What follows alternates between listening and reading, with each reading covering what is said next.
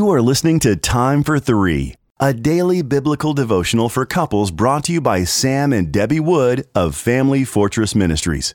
You can purchase a printed copy of Time for Three at familyfortress.org. September 27th, A Salty Marriage. Our first scripture reading comes from Matthew chapter 5 and verse 13.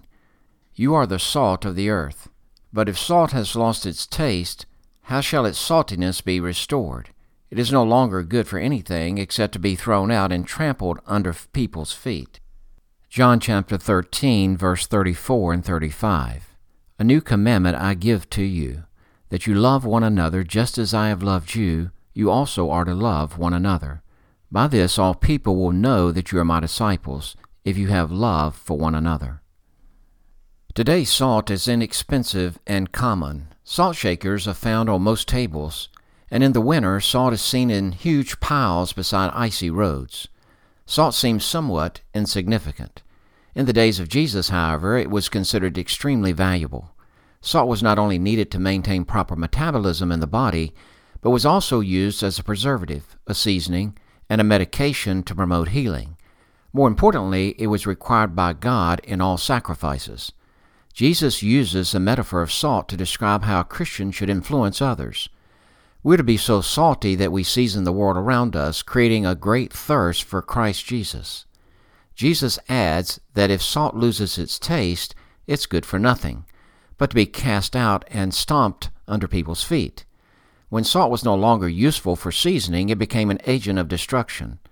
After conquering a city, the armies of the Old Testament would sow salt through the fields. It would be trampled into the ground, steal the life from the soil, and cause utter desolation where nothing would grow. Christians who have lost their saltiness hinder spiritual growth. Rather than inspire those around them to live according to the goodness and greatness of God, they're so preoccupied with personal challenges and commitments that they portray a disinterest or boredom that destroys respect for God's kingdom. For example, Christian husbands and wives should be affectionate and caring toward one another. When others see this kind of marriage, they'll be salted. That is, they will develop a thirst to have for themselves what makes this marriage so vibrant and alive, that is, a relationship centered on Jesus Christ.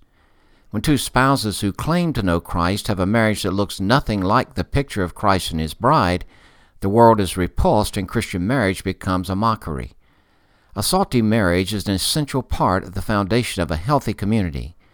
As you seek to honor the Lord, your relationship with your spouse can be the seasoning that attracts those around you to Jesus Christ.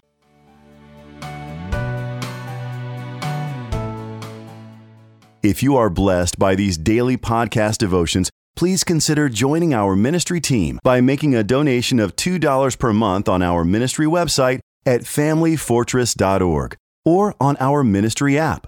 In appreciation of your support, you will receive a free printed copy of our book, What is Marriage? Family Fortress Ministries is a nonprofit focused on enriching families through biblical teaching. More resources are available at familyfortress.org and on the Family Fortress Ministries app, which can be downloaded from the App Store or Google Play.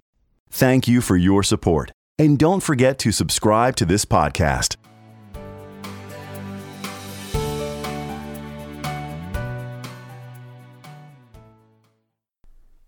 John chapter 13, verse 34 and 35. A new commandment I give to you, that you love one another just as I have loved you, you also are to love one another. By this all people will know that you are my disciples, if you have love for one another.